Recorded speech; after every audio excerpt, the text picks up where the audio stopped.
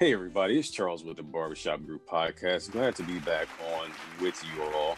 I know a lot of times we tend to focus on mental health and everything in our on our platform, and that's great because you guys know that I'm all about mental health, right?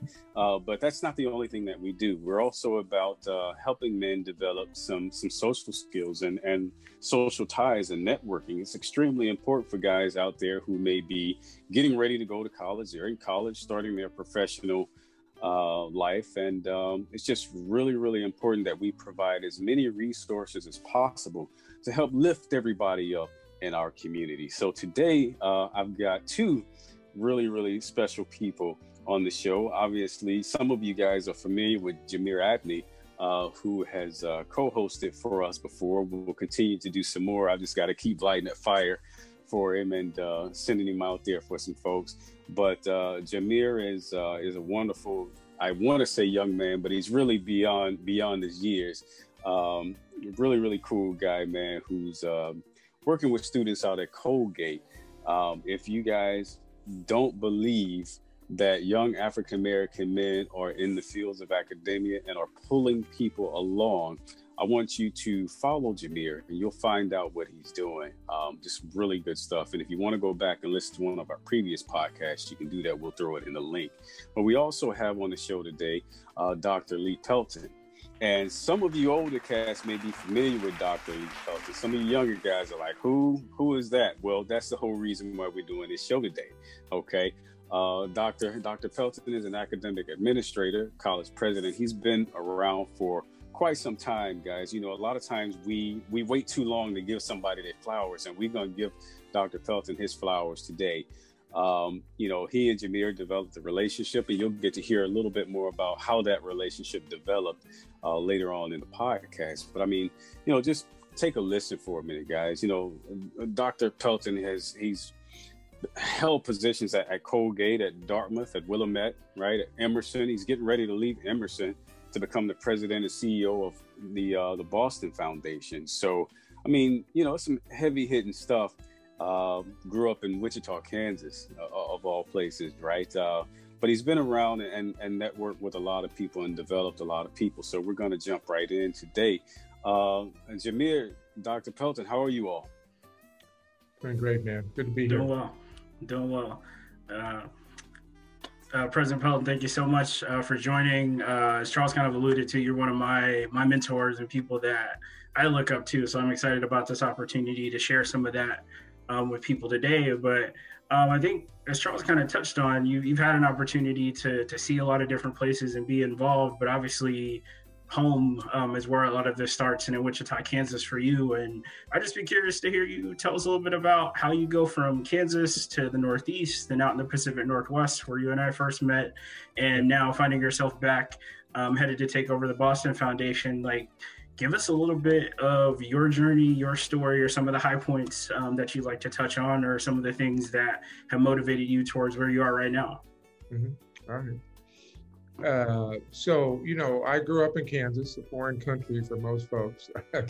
Most of you, very few of you probably listening have ever been to Kansas, and if you did, you touched down and left. I was not in Kansas City. I was in Wichita, Kansas, which is actually in the southeastern part of Kansas, and it's actually the largest city in Kansas. There's Kansas City, Missouri. And the combined, you know, that's a fairly large city. So, you know, I grew up, I think the notable things that I grew up in the shadow of the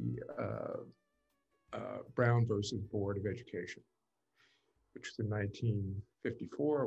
We know that outcome. It took really decades, really, for us to see that law realized, and there was great resistance to that by states and so on. But I grew up in the shadow of that and headed off to kindergarten in 1955.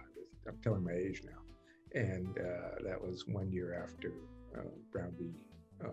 the Board, Topeka Board of Education. I grew up in a house without indoor plumbing until I was 6 years old. And so I lived in a small enclave of Black folks, really on the outskirts of Kansas, Wichita, but not, we weren't in the country, although we may have been country folks, but we were not in the country, but grew up without indoor plumbing until I was 6. And I can remember when I was 6 years old, the city people came in and dug sewer lines, so we didn't have to go, to an outhouse. So I know what it was like to be without means. My father was a butcher. He was a part of the union at a meat packing plant. My mother cleaned houses for a living. In fact, she cleaned houses for a living until about 2 years before she died. My grandmother lived next door. She cleaned houses as well. And we lived in the small African-American community surrounded by working class whites and working class Latinx folks. And looking back on that, I realize now that in a really profound way, the way in which municipal governments can legalize racism. And that is to say that all the folks around us had sewer lines, but we didn't. And we didn't obviously because we were invisible. We were invisible. And it was a part of, entrenched, legalized racism is what it was. And so despite that, I had like a lot of Black folks do, we have a very tribal family. I had lots of relatives, aunts and uncles and a bunch of people. If you didn't know who they were, you'd call them a cousin. Anyway, I had all these cousins around. And the center of the tribal existence was three things actually: food, storytelling, because the oral tradition was so important for us, and God. Those three things. And so I grew up, and in my family, there are three things that we value and were at the top of the list. One was our faith, the second was our family, and the third was a strong belief in education, and that education could be a life raft in a sea for a young person like me, in a sea of troubled waters. And those principles of, faith and church and family and education are essential to who I am and what I hope to be. I went off to my grammar school, and my middle school was predominantly white. I think I was one of, a handful of Black folks at those, and then went to my to my high school, which was more diverse, but not much more. And then went to Wichita State University, which was, across the tracks, really across the tracks, and 2 miles away from my home, and studied English literature and psychology.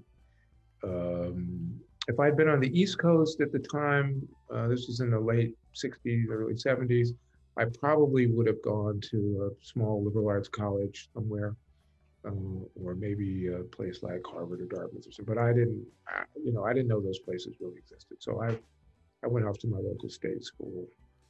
And then from there, I went to Harvard University, got a PhD in English American literature, taught at Harvard, became dean at Colgate University, dean of Dartmouth College, then moved to Willamette to become president, and was there for 13 years, and now 10 years here at Emerson College.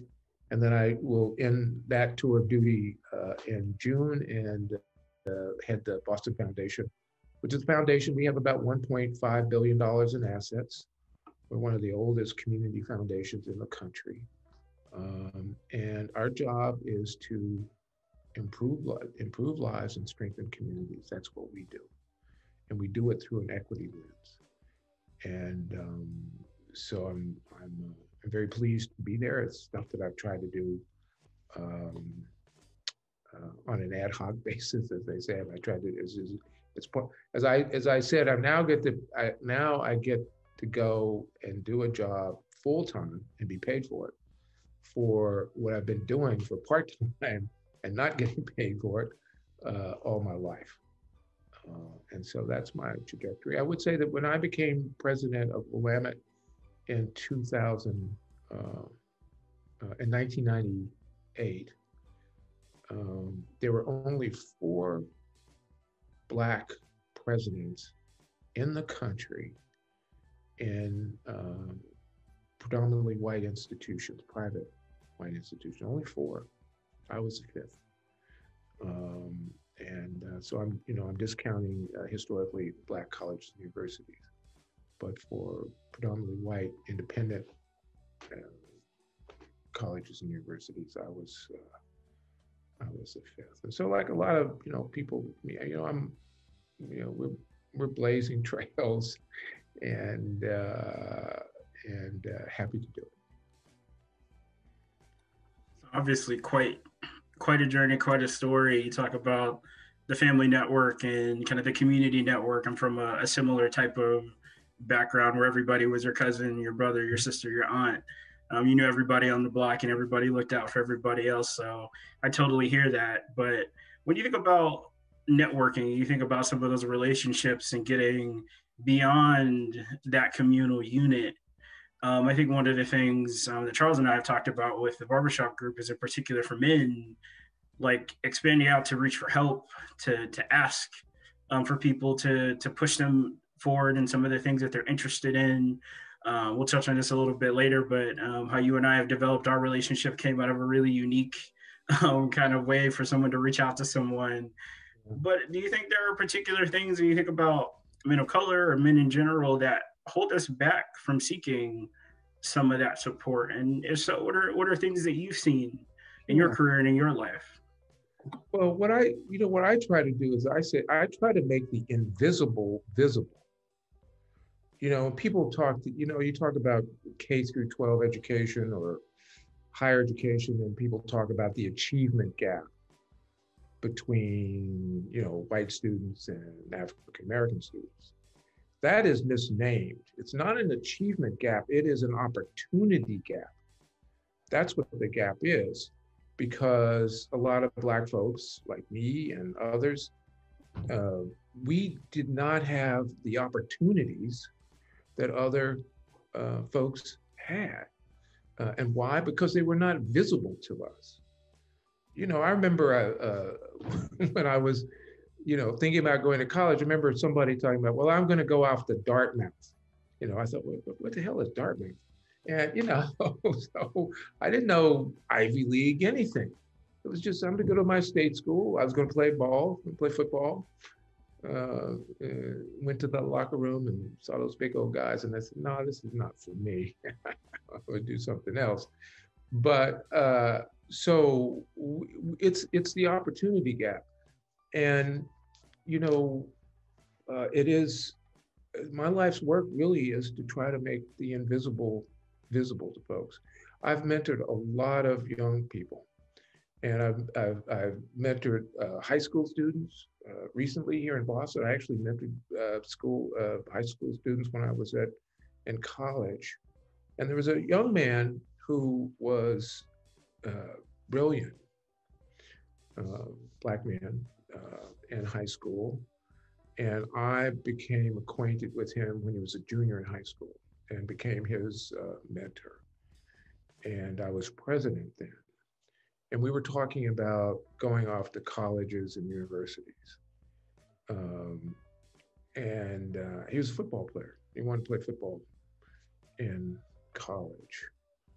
And so after about a year, he said, well, I want to come to Emerson and I said, well, you got to check that out, young man, because we don't have football. So that's not going to work out. Uh, that was, that was making the invisible visible to him. And then I said to him in the fall of his senior year, I said, have you taken the SATs? This is the standardized test that you have to take in order. And he said, what is that? So I had to break that down to him. And that's why I say it's not an achievement gap. We use that term, but it's a misnomer. It's an opportunity gap. And he didn't have anybody, in his family, that could make the invisible visible, could say to him, and he had counselor in high school, but apparently no one said, you got to take the SATs before you apply to college. So he did, and he got into a college here in Massachusetts, and played a little ball, but not much, and is doing well. So that's how I describe the work that I do, and that's how I describe the work that many Black men need, is for somebody to make the invisible visible for them. And then, then you open up the gates to opportunity, and folks will walk through and do some beautiful things in life. So when you think about that opportunity gap, and I think you aptly named this as kind of making the invisible visible, what are some of the other ways when you think about those mentor relationships and how they help, or how they can open those doors and those access points for young men, and for even adult men with other men, to be able to find the type of support and help that they might be needing or looking for, or maybe can't name? Yeah, well, part of it is developing relationships so someone feels comfortable talking to you about themselves and their life, and know that you will not be judgmental, that you are available to really support and help them, and to have, for many of the young men that I've worked with, I've been the stable male presence in their lives,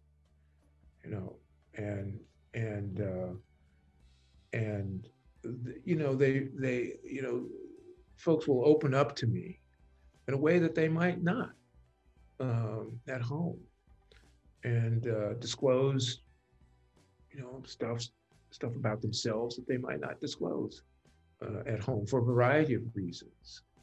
And so having that place of comfort and honesty and authenticity is important, and it's significant. It's significant for everyone, but I think it's particularly significant for young Black males to have that opportunity. I think that's awesome. When you talk about that comfort, and I'll go back to, you talk about going to Willamette in the late 90s and being there as one of 5 Black presidents at a predominantly white institution, or PWI. And I showed up at Willamette in the fall of 2008 as a first-year student there on the football team, and spent my 4 years there, where I got my undergraduate degree also in psychology at the time. And I'll never forget seeing you on the sidelines at the football game in your Letterman jacket that said the Prez on the back, and just being like, that's so cool. Yeah. Because you're in this enclave in the Pacific Northwest, if you're not familiar with the Portland, Seattle area, very white and Asian community, and not a lot of Black people. In certain areas, you have a lot of Latinx members of the community, but you're one of a few in a lot of cases. And being on a small residential liberal arts campus, you, beyond the team, you're in a lot of classes with a lot of people who don't have similar experiences as you. And me being from North Carolina, from a small southern town, with race as something that was always a really difficult thing for me, just seeing the person who was the person in charge, the person who made big decisions, the person who was viewed as the leader, be on campus, be visible on campus, but be a Black man was so moving and so impactful. And then to find myself now at about 10 years later, getting my master's degree on Harvard's campus on the other side of the country, and just being like, I remember that person, and now you're at Emerson, and I'm like, I know what I want to do. I know what I'm interested in. I'm working in the field of education now, doing the work that I do that's focused on diversity and access. And I just, when I say the oddest way to try to connect with someone, general email on the Emerson website, president@emerson.edu. And I'm like, he probably doesn't remember me, but I'm going to try. And you talk about that opportunity gap, and you talk about people not taking those chances or maybe taking advantage of the resources available to them. I just sent an email and crossed my fingers. And now here we are, almost 4 years from that experience, as I am now at Colgate, where you previously spent time, and you become a close mentor to me. And so you think about that connection and kind of that odd like way to find someone and that odd way to build a relationship. When you think about some of the people you've mentored over the years and connections and the people that you've met in the different places, what stands out to you about the ways that you've connected with people, the places that you've met, some of the young people that you've worked with, the young man you talked about that you've mentored, and then me just sending an email to now we're sitting here having this conversation, and you're somebody that I look to because I hope to one day be in the place that you're at now and be a college president. Yeah, no. Well, thank you. First of all, as you remember, I never wore the president's title or doctor. Well, I asked people to call me Lee, and a lot of people did. A lot of students called me Lee, at least those who have the courage to do that. And because I see myself in that role, and I see myself, in people like you, coming up and trying to make your way in the world, bright and engaged. You got a strategy, you got a goal, high goals for yourself, and so I see, my own development reflected. And you, by the way, I should tell folks, he was a superstar on the football field. So he was. What were you, number 29? What was your number? I was number 26. 26. 26. I just had the line upside down. So number 26. He could cut. I mean, man, you were so good, and but it's also very bright. And so it was natural for me. I did, of course, I remembered you. And I remembered you not only as a football player, but as a student. And the thing that I believed about you was that you had a good heart. And you do, and you still do. And that's what attracted me, to you, to develop this mentoring relationship. And if you do this right, the mentor also learns from the mentee. It's bi-transactional. It's not unilateral in that way. And so that's certainly been the case for me. I've enjoyed our relationship. I cherish our relationship. Love to hear from you, and to be in partnership with you. That's how I see this relationship that we have. So you talk about that, the ability to learn from that person that you're giving to or you're pouring into. And I 100% agree. One of the things that I love working in education and getting to work with young people, it's just the people that you meet and how they impact you and change the way maybe you see the world around you. And I think the value of these opportunities to encourage people to reach out and to build those relationships is you never know what it might introduce you to or what you might bring to them that invites you into conversations that you didn't expect. So I think those things are so useful in these relationships, and why I would encourage people, if you have those people you aspire to, even if it's just an email or just a simple hello or just finding a way to jump out of the crowd of people to build that connection is so useful, because you never know where it could take you. And one of the odd things with Lee and I is I was at Willamette, and then I was at Harvard, and now I'm at Colgate, places that he's been associated with, and not intentionally. I've just found myself in this pathway and kind of following in his footsteps, literally, but also very excited about what does the potential of that future look like. I was listening to your recent interview with Deval Patrick, and one of the things that you say is excellence is always about becoming something, and thinking about kind of the aspiration for people. How would you encourage men to think about like that idea of excellence, or being aspirational, or thinking about building kind of goals for themselves, especially lofty goals like the one that I put out there for myself, and the ones that obviously you've had for yourself to get to where you are currently in your life? Well, I would say that,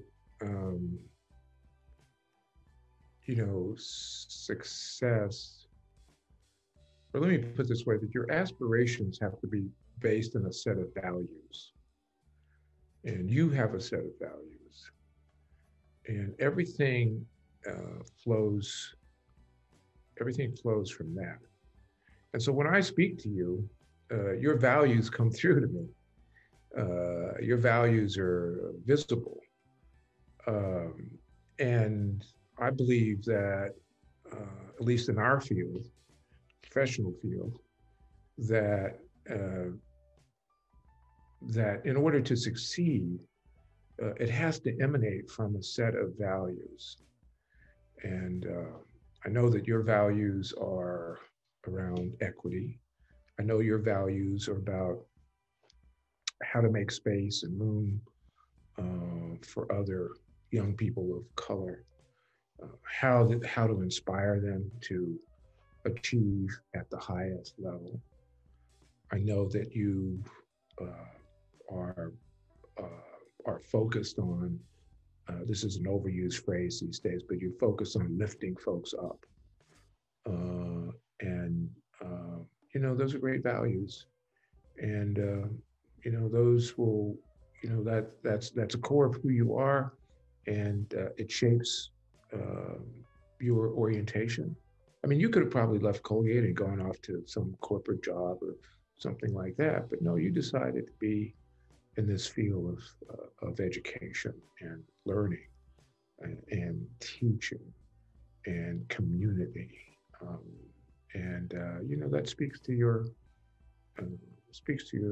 values. And if I can ask you a question, if I can turn the tables, where did those values come for you? I think that's a tough one, because I think like you, I came from a community.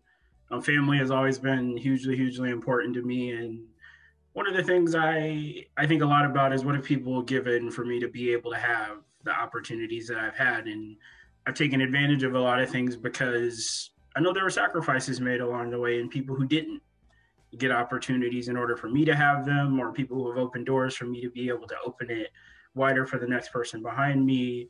But also ultimately because as I've gotten older and as I've seen more of the world, I had a chance to talk about football. I actually got the chance to play football in Germany after leaving Willamette for a short time. I played an all-star game in Mexico at a point in time. And I remember specifically being in Central America and just that lifestyle being very different than what I was used to. Seeing the Border Patrol and seeing the heavy artillery just in the grocery store, and just being like, wow, this is different. But then also through the work that I do now in college recruitment, the young people that I meet are just so incredible. And I'm not even talking about the kids you see at like the elite private schools or the boarding schools, but just really interesting, engaged, and passionate young people at their local public school that just haven't thought about certain opportunities. And how do you give them just the idea to have the chance, or to be brave enough to take the chance? And one of the things that I've been fortunate of is I grew up in a single parent home, and my mom is always she's pushed and encouraged and helped us feel confident. And as the oldest of three, it was my responsibility to move that forward for my younger brother and my younger sister. And now it's how do I be that big brother for the students on the campus that I work on, for the students that I recruit, for the people that meet me in the field and the work that I do, because it's a very public facing job, but it also means that I have a lot of access and opportunities, if I try, to make a difference, to move the needle just a little bit for someone. And for me, it's if I make that one bit of difference for that one student, then I've done my job. If I encourage them, even if it's not to come where I'm at, to go to college or to take advantage of that opportunity after college, because I was someone who actually came down to me, the military or Willamette, to be honest. I was ready to sign and go to the Marines. I had a Marine recruiter, a young Black man who I really looked up to, and he came and he had dinner with my aunt, my mom, and myself, and the only thing that really drove me to go to Willamette was the fact that I was interested in college football. Otherwise, I would have signed up and I would have gone and went to the military, and that would have been my commitment. And there are a lot of different things that I know young people can do, but do you have that person that's inspiring you to take whatever that leap might be? And mine is rooted in family, mine is rooted in giving back and that opportunity to be able to help and to try to make a difference, to be impactful. But it wasn't initially education where I saw myself doing that. It's just what I found along the way. And you had a great football coach. You had a coach that didn't have arms, didn't have hands, and played linebacker in college at a small, I don't know if it was Lutheran college or something like that. And he had to be an inspiration. I mean, he inspired everybody. Can you talk a little bit about Speck? Oh man, Coach Speckman, his saying was turn your setbacks into comebacks. And this is a man born with hands cut off right at just below the elbow, no hands, but could write, type, drove a car. I saw him write with a pen and a pencil. He could text. Yeah, text on a phone. Only thing I saw that he could not do, to be honest, was tie his shoes. He wore Velcro shoes.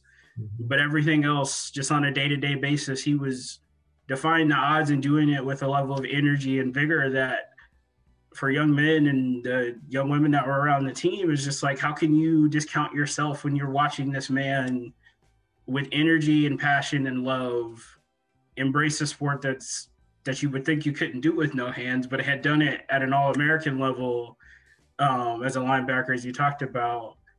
But that also was just so welcoming. And one of the things I think back on my first semester at Willamette, to be honest, I academically was not ready. Between football and school, I was just overwhelmed. And I remember I found myself in academic probation. And sitting down with Speck and a couple of the other coaches, there wasn't we're just gonna cast you aside and move on. It was like, how do we help you? How do you learn to manage time better? How do we help you get organized? And they lifted me up, and he believed in me. And 4 years later, I was sitting there as a straight A student, interested in going on to graduate school, have become an all-conference and all-league level player. Like I said, went on to that all-star game in Mexico. And Speck and I, we still keep in touch. And actually, I ended up in Germany playing for his son, Tim, for the club that I played for over there. And so he was just a walking inspirational quote in some way. Because it's like, I can't doubt myself if he's out here doing any and everything with no hands. Well, imagine that story. Playing football on academic probation, and then a few years later find yourself at Harvard University. Imagine. Yeah. I wouldn't have guessed it. And you think about that, are there students that you've had along the way or people that you've met along the way that have been in kind of their lowest point that you've been able to give them some measure of advice or something that you would say to somebody who's like, I can't do it? What would you tell that person? Well, absolutely. Yeah. It's about opportunity and making the invisible visible so they can see the network. My kids are enormously privileged. So they don't, that world, it's at their fingertips. My son is now, he's 26 just turned 27. He's a Hollywood writer. He writes for Insecure, which is in his last season, unfortunately. And, and he's already successful. And he's been able to do that because all the networking, I mean, he could see, it was just right there at his fingertips. But for other folks, it's not there. And so I see that as my primary job is to, as I say, to make the invisible visible, to provide exposure for young folks, particularly men. I don't think I've mentored any women, but Black men,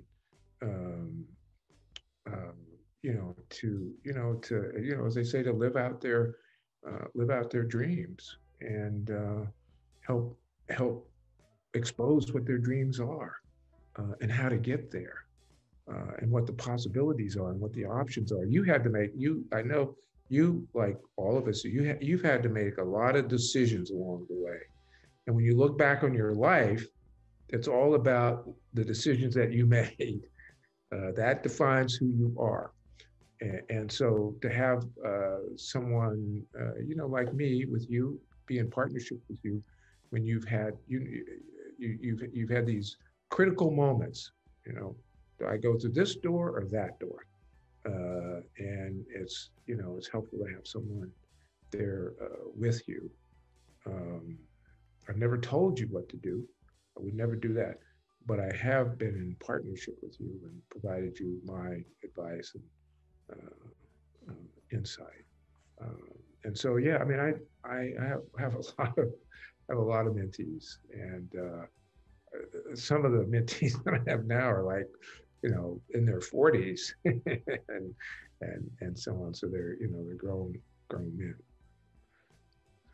So let me ask both of you guys really quick, because I mean, this is a marvelous, awesome relationship that both of you have, and your lives are just mind blowing. I hope that everybody listening just can really, really take this in. But I have a big question for you all, and that's this. Obviously, Dr. Pelton, you, as you said, you have a lot of mentees. Do you think that African-American men, for example, are loud enough when it comes to networking and mentorship, or could we be a lot louder? Oh, absolutely. Yeah. We could be a lot louder about it. And I think that what we need are more mentors, more Black males who are willing to be mentors.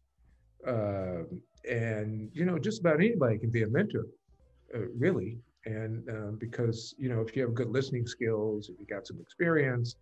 And so we need much more of that in our, in our communities and our neighborhoods. Absolutely. And I think on my end, it's like, while I continue to be mentored and still feel very under-resourced and experienced, I recognize that even as you talk about privilege and opportunity, like, I've seen and done more than a lot of young men my age. I turned 30 last year, and I think about the students I work with, like, a lot of them are just beginning adulthood, and there's so many things that they just are not aware of. And especially some of the students of color that I work with are coming from really underprivileged situations, or situations where they just don't know the world. And it's an opportunity to introduce them to just a broader set of what's out there. And actually, one of the things I did a couple of years ago was go back home. And I had the opportunity through my former principal when I was in high school back in North Carolina to talk with a group of fifth grade boys, all races, ethnicities, different social circumstances, but just to say, hey, I'm somebody that's from here. I was sitting where you were 20 some odd years ago, and like, this is where I am now. And these are the things that I've done, and this is where I'm going. And just to inspire young people as early as we can to just think about what's out there and what could I do, what's available to me, what are the types of opportunities, but especially when you have somebody who's coming from exactly where you started. And to say, as Lee alluded to go from academic probation to at Harvard and now working at a place like Colgate and having some of the resources that this institution has and doing some of the things that we're doing around mentorship and equity and access, it's very exciting for me. And one of the even more exciting things now, as I talked about wanting to be a future college president, is just recently being admitted to my first of, I hope, many doctoral programs to go and get that additional degree. So that door opens even that much more, and to add even more to that opportunity to give more to my community and more to young men to think about what they can do. And I always just don't forget, where did I come from? Where did I start? And continue to go back and give back and pour into those communities so that more young men take advantage of that. If you remember, we started at Willamette something called the Willamette Academy, which I started. And it was a program aimed at young people that were, like we're talking about now, but they're almost all Latinx folks, because Willamette exists in this fertile valley. And so there were a lot of migrant families there. Many of these kids who were in this program came from families where English was the second language. And we started them out in the 7th grade and worked with them and their families through the 12th grade. And I think each and every year, 100% of the students who were in that program have been accepted into a 4-year college. Doesn't mean that they all went to a 4-year college, but they were accepted into a 4-year college. And one of those students actually is he must be a junior now at Harvard. We have some at Stanford, University of Chicago, and places like that. And that was the way I structured mentorship. But there's now 130 students in that program, I think. And I can remember early on when parents would say to me in Spanish, it never occurred to me that my son or daughter could go to college. It never, ever occurred to me. There they are. So. And the great thing about that program now, as you talk about it, the executive director was at Willamette when I was a student, Emilio Solano, and actually he and I have worked together now the last year or so to get me in front of those students as well, to again talk about options and just like I said earlier, to keep the cycle going of people giving back, coming back, working with those communities, and just to help families, help students realize what's available to them. I think it's just the power to know that you can. It goes a long way. Yeah.